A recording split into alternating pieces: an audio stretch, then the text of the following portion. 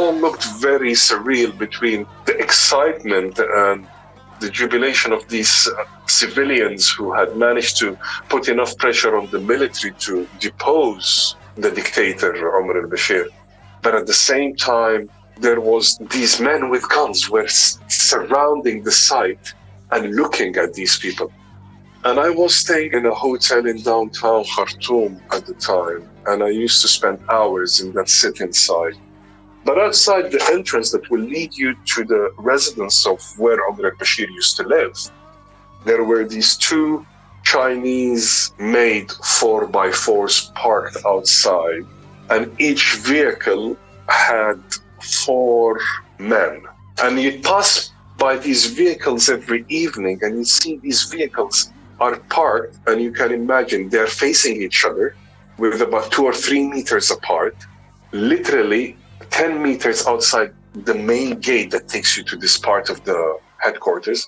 And these were white European men dressed in civilian clothes with machine guns, Russian, like the Kalashnikov. There are high advanced versions of the Kalashnikov that are not like the average AK-47 that you see, but more smaller and more compact.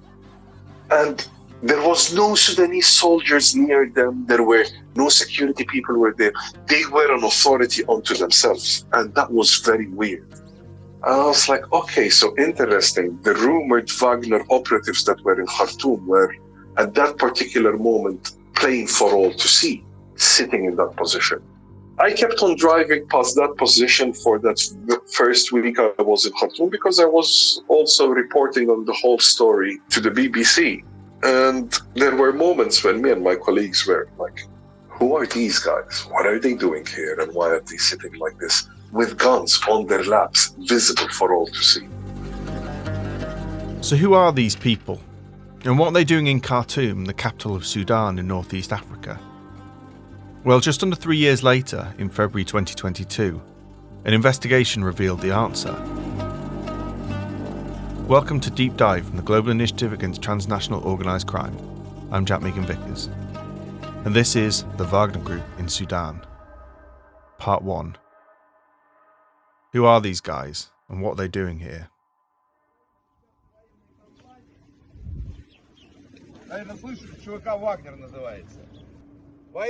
Now, I'm sure many of you saw this video from mid-September last year as it was all over the news.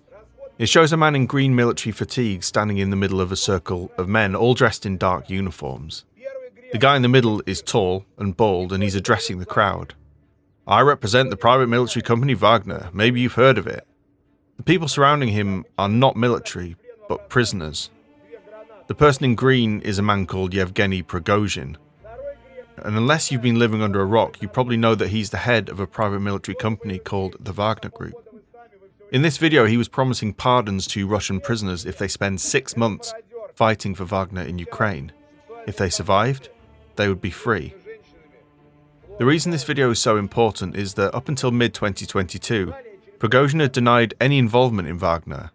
I mean, he'd even taken an investigative journalist to court in the UK over this, despite being under sanctions. I know, amongst many honourable members here, enormously grateful to Jim Fitzpatrick for the courage that he has shown in bringing together a story that actually shows that this country is providing sanction waivers for warlords.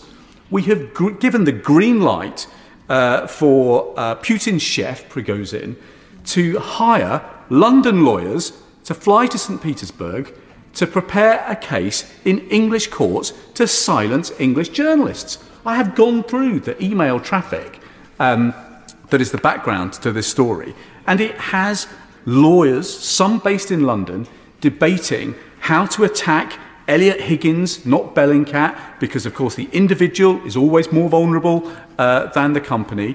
How are they going to make sure that the assets are assessed so that maximum damage can be done to Bellingcat? And we gave the green light for those lawyers to fly to St. Petersburg in order to have that conversation. Indeed, for a while, the whole narrative around Wagner has been one of denial that it even existed. But just a week or so after this video, Prigozhin finally admitted that he'd founded the Wagner Group back in 2014. Needless to say, the case against the journalist was dropped. So who is this man, Yevgeny Prigozhin? I'll try and keep this really short. Prigozhin is incredibly wealthy. He's been connected to the Russian President Vladimir Putin for some time. His wealth came from a series of contracts he developed either within the defense industry or by providing meals and services through a business operation called Concord. This is why he's often dubbed Putin's chef in the media. He also runs or controls a company called the Internet Research Agency. Yes, that's the same Internet Research Agency that became infamous for its online troll factory or troll farms that swamped social media sites with misinformation and disinformation. It was during the Russian-backed rebellion in Ukraine in 2014 that evidence first emerged of pro-Kremlin troll factories filled with bloggers like Lyudmila Savchuk, paid to spread false information online about the conflict. They were even caught on camera. In this office building in St. Petersburg, an army of trolls, secretly filmed by a former employee, spent 12 hours a day, according to Savchuk, praising the Kremlin and berating its enemies in blogs. The Internet Research Agency was a troll farm, a sock puppet army of fake online accounts and automated bots spreading synchronized talking points. Today, Facebook and the independent cybersecurity firm Graphica say members of that agency created a new site, Peace Data, which bills itself as a global news organization. Its stories are designed to criticize Biden from the left, to steer possible voters away from his campaign. It was also hostile to Trump, revealing the main Russian goal remains the same: sow division. In 2014, he went on to found Wagner, as we said, and the rest is history. Since the full-scale Russian invasion of Ukraine, the Wagner Group went from shadowy mercenary outfit to almost exhibitionist in its public profile, with Prigozhin making regular social media appearances and the company opening the doors to a shiny new headquarters in St. Petersburg. The Wagner Group has spent much of the war in Ukraine stuck around the city of Bakhmut in Donetsk, as Ukrainian forces have put up a determined defence against the invaders. But this episode isn't about Wagner in Ukraine, although its actions elsewhere have a direct influence on that conflict. No, this episode will focus instead on Wagner's operations in Sudan. Russian troops are closing in on the capital. Their military vehicles have been filmed entering the city, and in the last few hours, multiple explosions have been reported. Exact figures are unknown, but there are reports of large numbers of Ukrainian casualties, both military and civilian, since the invasion began, and of Russian military deaths. Streams of people in cars. So I think the and best on place foot to have start been is crossing with from a Ukraine story. into Poland, Romania, As Ukrainians Hungary, desperately defended their country against the full-scale Russian invasion in February 2022, officials handed out weapons to civilians, asking them to fight for the survival of Ukraine. Thousands of miles away, on another continent, these images were flashing across a TV screen at the Khartoum International Airport. At the same time, a Russian cargo plane was taking off, apparently carrying cookies, at least according to the consignment manifest. It was heading to Latakia, the Syrian port city, where Russia have a major airbase. An inspection of this unusual cargo had taken place, not a common occurrence with other Russian planes. They often get waved through. But as CNN said at the time, Sudan rarely, if ever, exports cookies. So this time officials did board the plane, and they found boxes and boxes of cookies. What do you know? But beneath the facade revealed something else. Wooden crates. And these crates were full of gold. Around 1 ton of gold.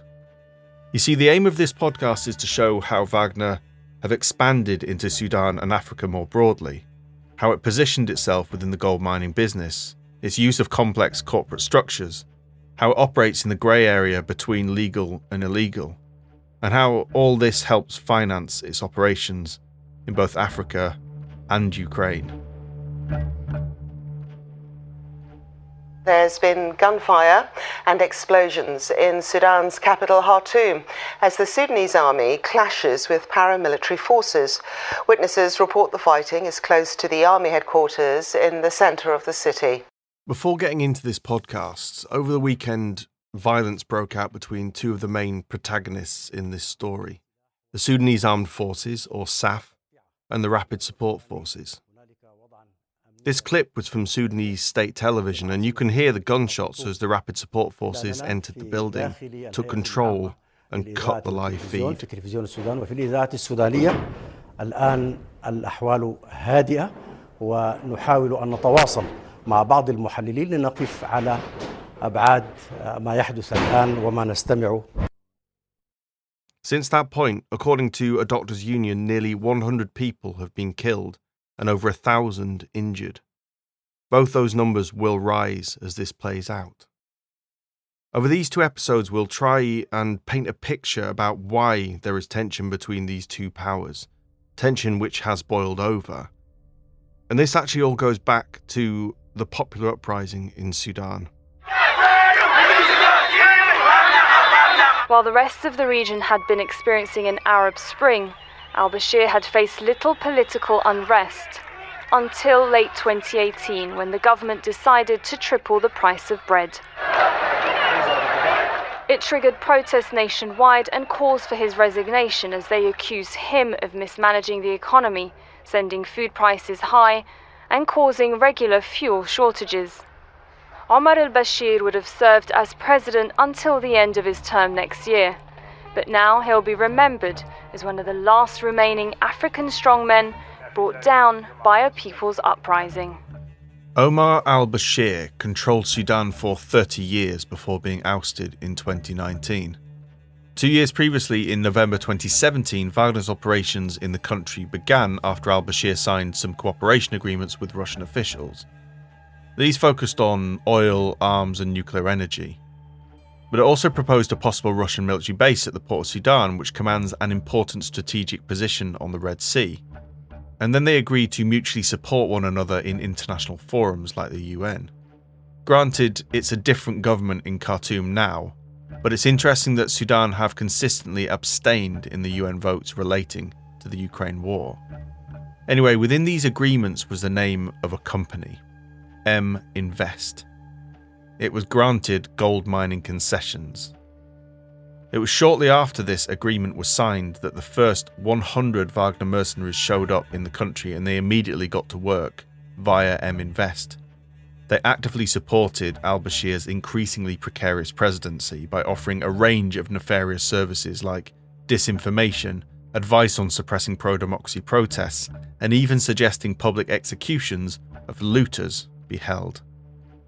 This is Kholoud Khair, the founder and director of Confluence Advisory, which is a think tank in Khartoum. We heard that Wagner was helping Bashir come up with public relations campaigns, for example, by putting rainbow flags, photoshopping them into pictures of protests and demonstrations, trying to cast the protesters as a sort of foreign, inorganic presence in Sudan, as if, LGBTQ issues aren't in Sudan organically. But it's those kinds of things that Wagner and Bashir, clearly coming from a very similar line of thinking, were working together to achieve. Obviously, this fell flat because something that both Wagner and Bashir didn't appreciate clearly is just how much anti-Bashir sentiment there was.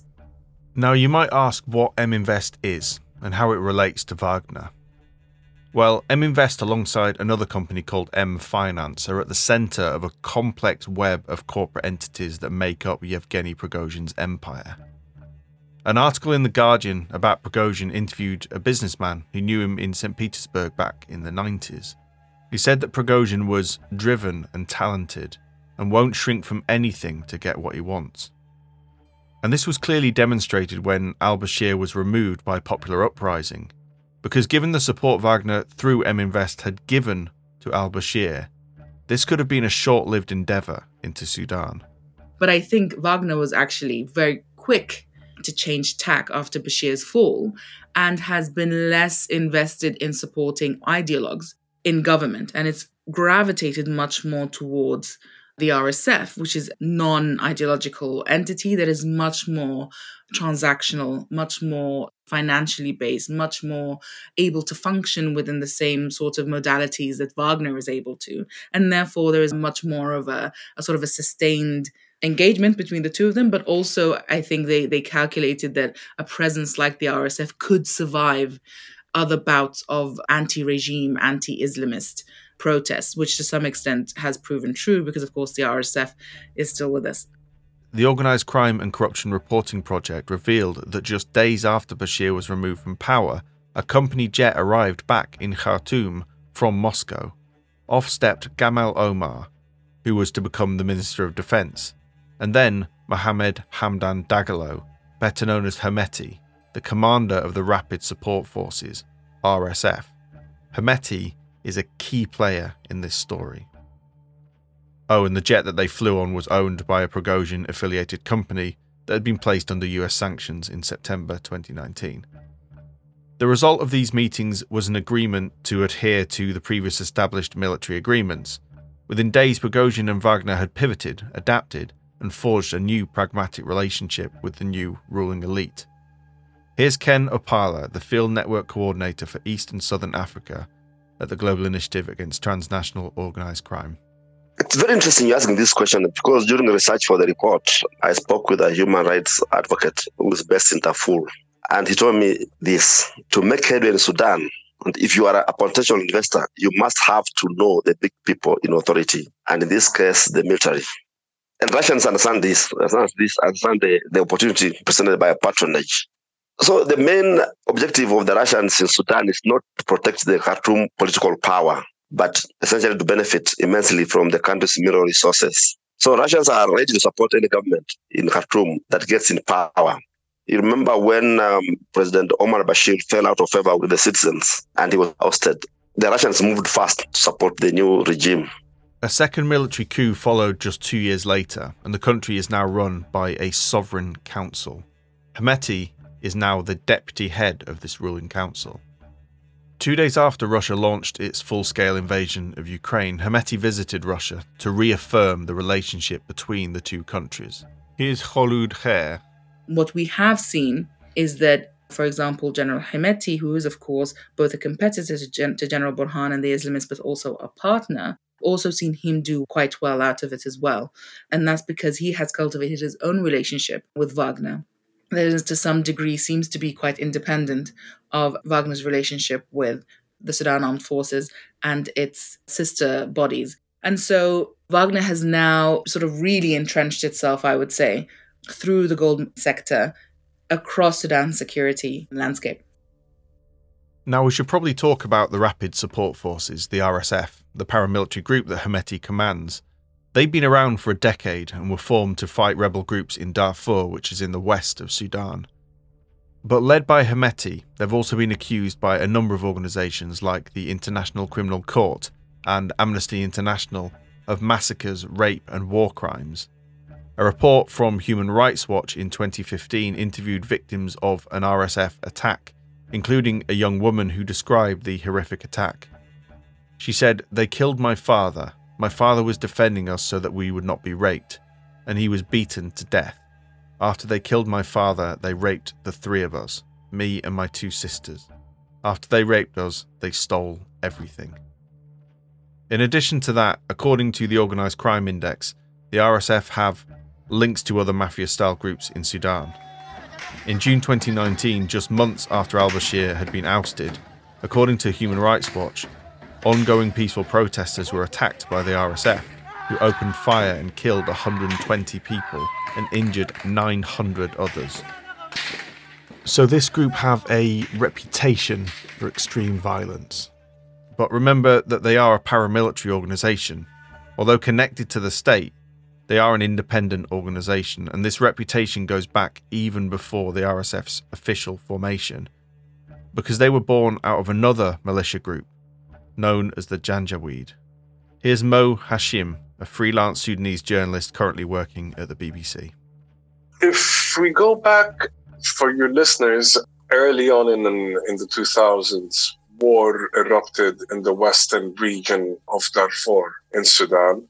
At that time, Omar al-Bashir was involved in peace talks with the then South Sudanese rebels who were under the umbrella of the late Dr. John Garang. And because Khartoum was trying, at that time, Omar al-Bashir was trying to reach peace in the south, The start of the rebellion in Darfur was some sort of, they saw it as part of something that could undermine their efforts in the south. They unleashed a counterinsurgency campaign, Alex Diwal famously coined as counterinsurgency on the cheap. And what happened is that there was huge mobilization of tribesmen along ethnic lines, and infamous Janjaweed were unleashed. These were thought to be tribesmen on horseback carrying machine guns. A campaign of attacking mainly For and Zagawa villages started. Things became complicated, but this Janjaweed were alleged to have been behind the horrible things that happened in Darfur in the early 2000s, which ultimately was designated as a genocide by the United States State Department. And in 2008, Omar al-Bashir was indicted for genocide in Darfur by the International Criminal Court. Hemeti was a commander in the Janjaweed before splitting away with thousands of fighters.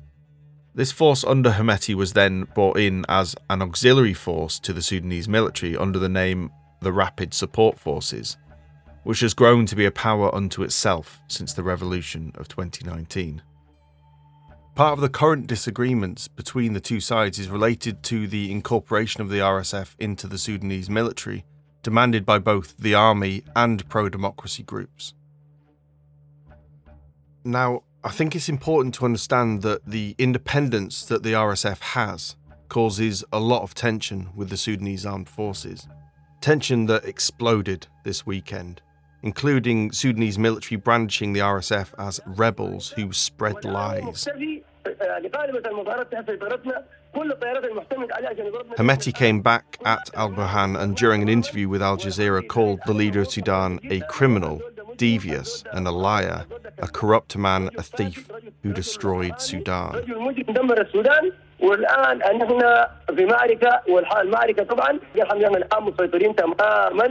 This antagonism goes deeper than the immediate political situation. It's built on a mentality. These two powerful forces come from very different parts of Sudanese society. Justin Lynch, a researcher and author of Sudan's Unfinished Democracy, can explain. I was in West Darfur in the summer of 2021, and this is an area that had seen huge conflict over the previous year.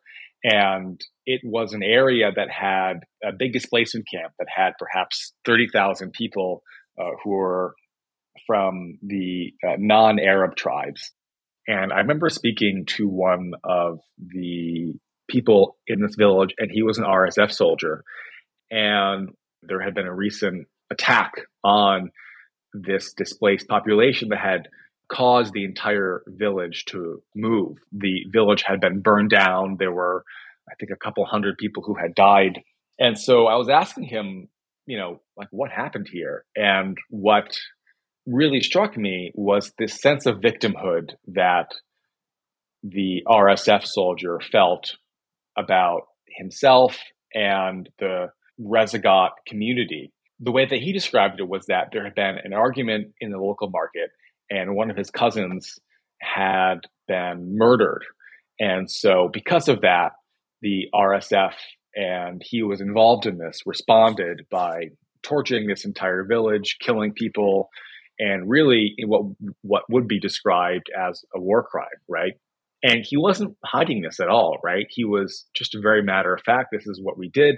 There was this argument that took place. We responded by burning this entire village and by killing people because, that's what he described and what he thought of as being fair and as a proportionate response.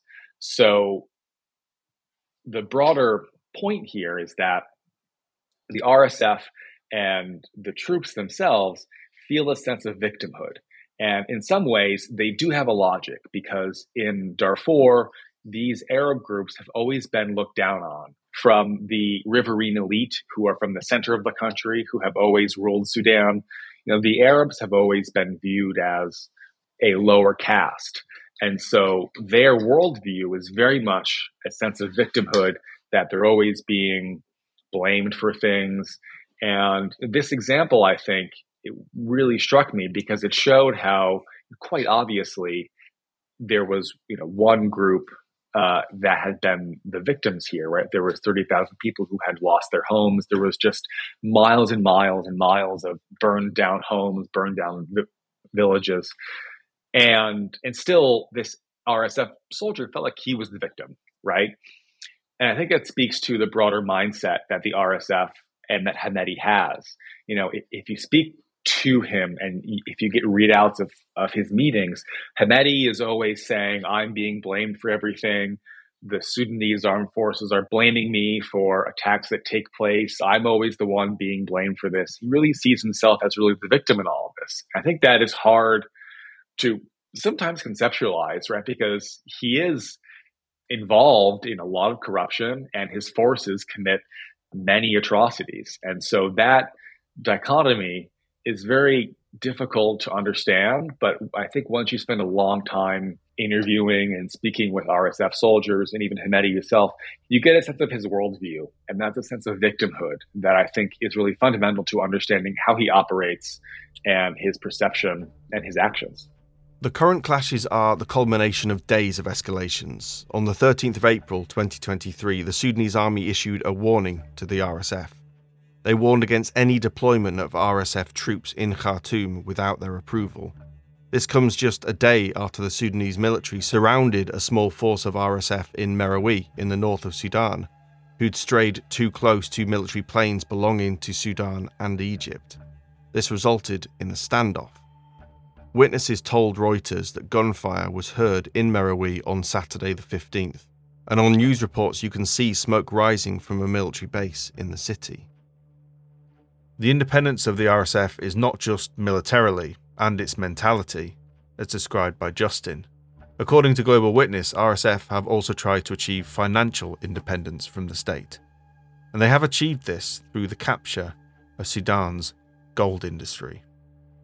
A human rights lawyer based in the region spoke to the GI and said that Hemeti had, and I quote, built gold mines on human skulls and graves. Gold is essential to the survival of the RSF. Here's Kholoud. Having the contacts that the RSF has, being both a formal and informal organization, they are able to transfer gold, they're able to mine for gold, they're able to buy gold from artisanal miners very easily compared to, for example, other economic rents that might be available.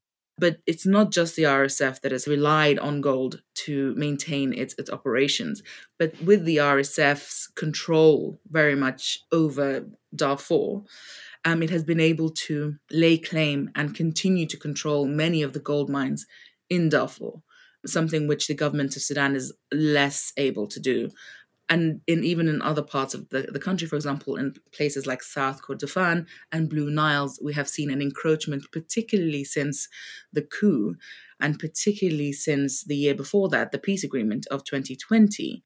We have seen Hemeti use his new connections to the former rebels through the peace agreement to open up their territories in Darfur, South Kordofan, Blue Nile in order to access gold mines there. So, his sort of power has enabled him to access gold, and the gold has enabled him to remain in power. So I would say it's actually quite essential to his operation. The RSF control gold mines in a few places in Sudan, including the famous Jabal al-Mer in Darfur, which they seized from a commander of the Janjaweed and rival of Hemeti, Musa Hilal. Here's Mo Hashim again. He is a tribal Arab chief from North Darfur. He is supposed to be somehow related to Mohammed Hamdan Dagalo. And at the time, in around the 2010-11, Musa Hilal was a minister in Bashir's government. He was also the commander of the border force. And he had under his control a gold mine in an area called Jabal Amir. Now, Hemeti has always had his eye on Jabal Amir. Somehow he's managed to, differences between him and Musa Hilal reached a point where their forces were fighting. Hemeti manages to neutralize Musa Hilal. Hilal is then sent to jail. And Hemeti's rapid support forces seize control of Jabal Amir. Jabal al-Mer, along with other gold mines, made Hemeti one of the richest men in Sudan and at the head of the most ruthless force in the country. Such was his wealth that during the crisis that eventually led to Bashir's removal from power, Hemeti said this. والحكايه دي احنا جاي مستمرين فيها من بدري برضه عشان تكونوا عارفين في ناس يمكن في الناس اللي قاعدين دول عارفين نحن لغايه الان ولغايه اليوم كدعم سريع دافعين $1.27 مليار لوزاره الماليه وبنك السودان. Here, Hemeti and the RSF was offering over $1 billion to the central bank of Sudan. Now, to utilise his newfound wealth, Hemeti and the RSF created some companies to control the gold industry, and Hemeti's immediate family have been major beneficiaries of this. But here I want to focus on just one company, a gold trading company called El Junaid, which incidentally is owned by one of Hemeti's brothers, who is also the deputy head of the RSF. Global Witness did an excellent investigation into this called Breaking the Bank. I'll put a link to it in the podcast notes. But let me just give a brief overview. El Junaid Gold Company is owned by 3 members of Hemeti's family, his brother and his brother's 2 sons. It's alleged that Hemeti sits on the board of directors, although El Junaid deny his involvement. According to a Reuters investigation in late 2018 over a 4-week period, El Junaid sent around $30 million of gold bars to Dubai. And leaked documents have indicated that there are strong financial links between the RSF and El Junaid, including a spreadsheet that indicates that the RSF paid $14,000 for the debts of El Junaid. Again, the company has denied any connection between El Junaid and RSF. Now, remember that RSF maintained control over Jabal Amer in Darfur. Well, the company who gained the only large concession in the region was, El Junaid. Just a few weeks ago, in an interview with a local radio station, a protester accused El Junaid of monopolising thousands of kilometres and called for the opening up of the whole area to all companies. And this is just one area that they're active in. Researching this kept bringing up the same question for me. If this is all so widely known, what do Sudanese citizens actually think about it? Here's Justin Lynch. I think one of the really interesting things about Sudanese politics and Sudanese society is that the crime is known to everybody, right? It's not a secret that Hemeti has a huge influence over gold, that his family is involved, and that there is huge corruption going on. This is because many of the businesses in Sudan also are accused of corruption. And this is in many ways, what has come out of a political and regulatory system that has no real enforcement power. And so I think that if you were to speak to a really common Sudanese person, one of the surprising things that I always find is it's like, of course Hemeti is going to do this, right? He's a smart guy and he's taking advantage of what he can. And so there's almost like, how can you blame Hemeti for doing this? Because this is a broader political system with no regulatory enforcement. And so everybody is trying to find a way to skirt this system. And so it's not a surprise at all what Hemeti and his family are doing. It's very well known. El Junaid traded with artisanal miners who make up the vast majority of workers in the gold industry of Sudan. They use chemical products like mercury and cyanide to separate the gold from the rocks, causing serious health conditions in not only the miners, but also those who are exposed to the poisonous water that can contaminate local watercourses. El Junaid used to collect the leftovers, the byproduct of artisanal mining, the piles of soil called tailings. This is gathered and taken to a processing plant. It's a process called heap leaching, which means that the tiny and microscopic pieces of gold are separated from other minerals using a cyanide solution, which binds itself to the gold. The solution then passes through some channels and can be recovered from what's called a pregnant pond, and then the whole cycle can begin again. Using cyanide recovers about 70% of the gold, whereas using mercury recovers around 30%. Some artisanal miners in Nyala, South Darfur, staged a protest against the mining practices of El Junaid. One of the protesters said that the mining had caused the spread of diseases and the deterioration of the environment, pointing to ponds that violate specifications and mining laws using toxic mercury and cyanide, and called for the use of safe methods. This is just one example of protests about this technique and the environmental damage that it's done. Nyala, incidentally, is another location that reports of violence had erupted over the last few days, with the Sudanese armed forces claiming to have maintained control of Nyala International Airport after an attack by the RSF. So now we have a spanner in the works. The current clashes between the military and the RSF. What will this mean for the RSF and its control over large swathes of the gold industry?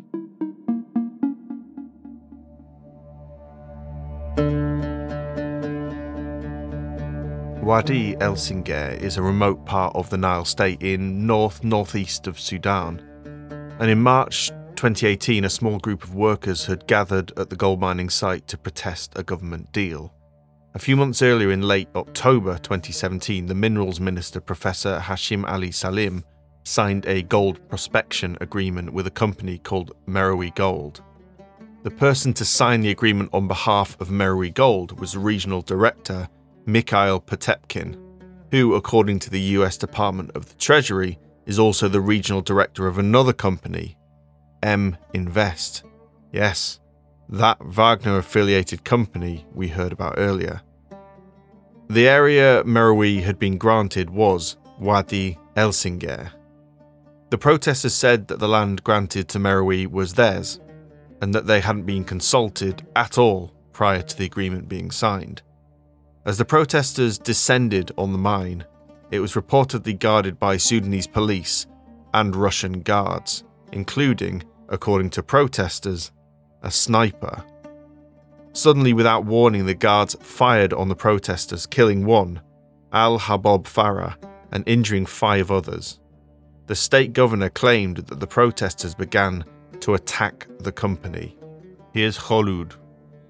Despite the fact that there were shockwaves around the country from this story, we actually saw very little in terms of a response from the authorities.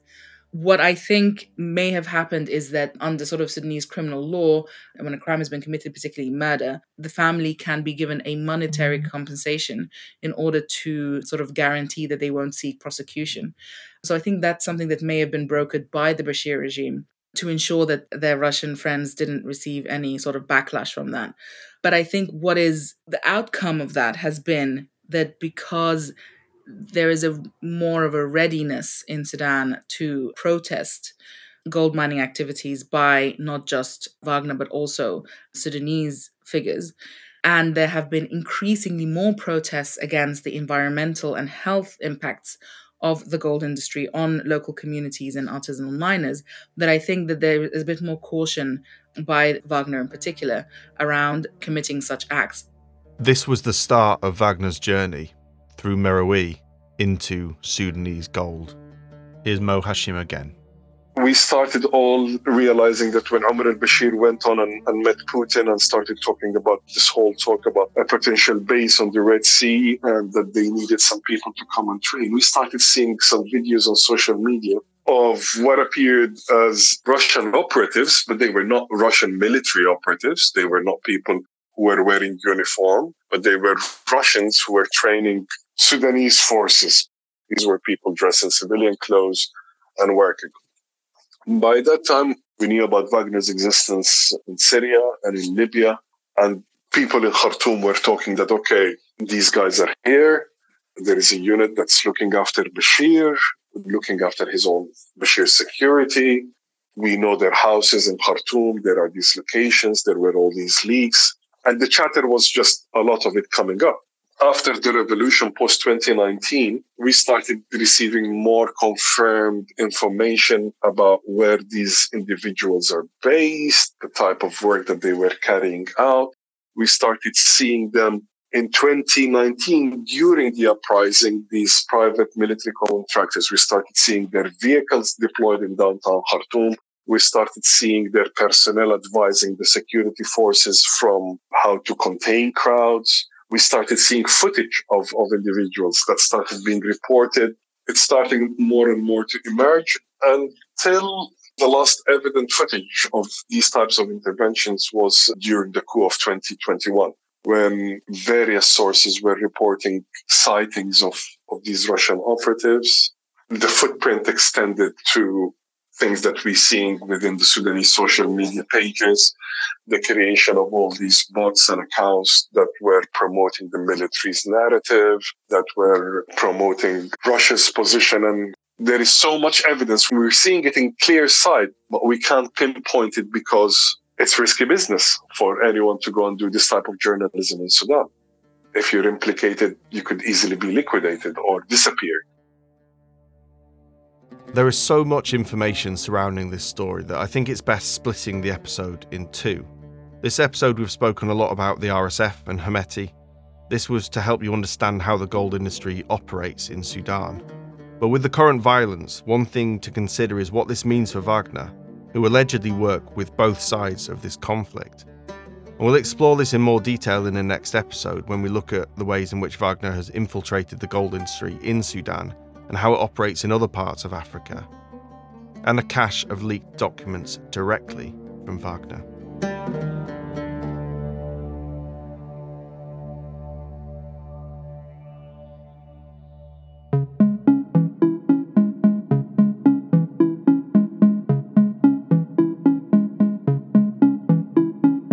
That's it for part one of this episode of Deep Dive from the Global Initiative Against Transnational Organised Crime.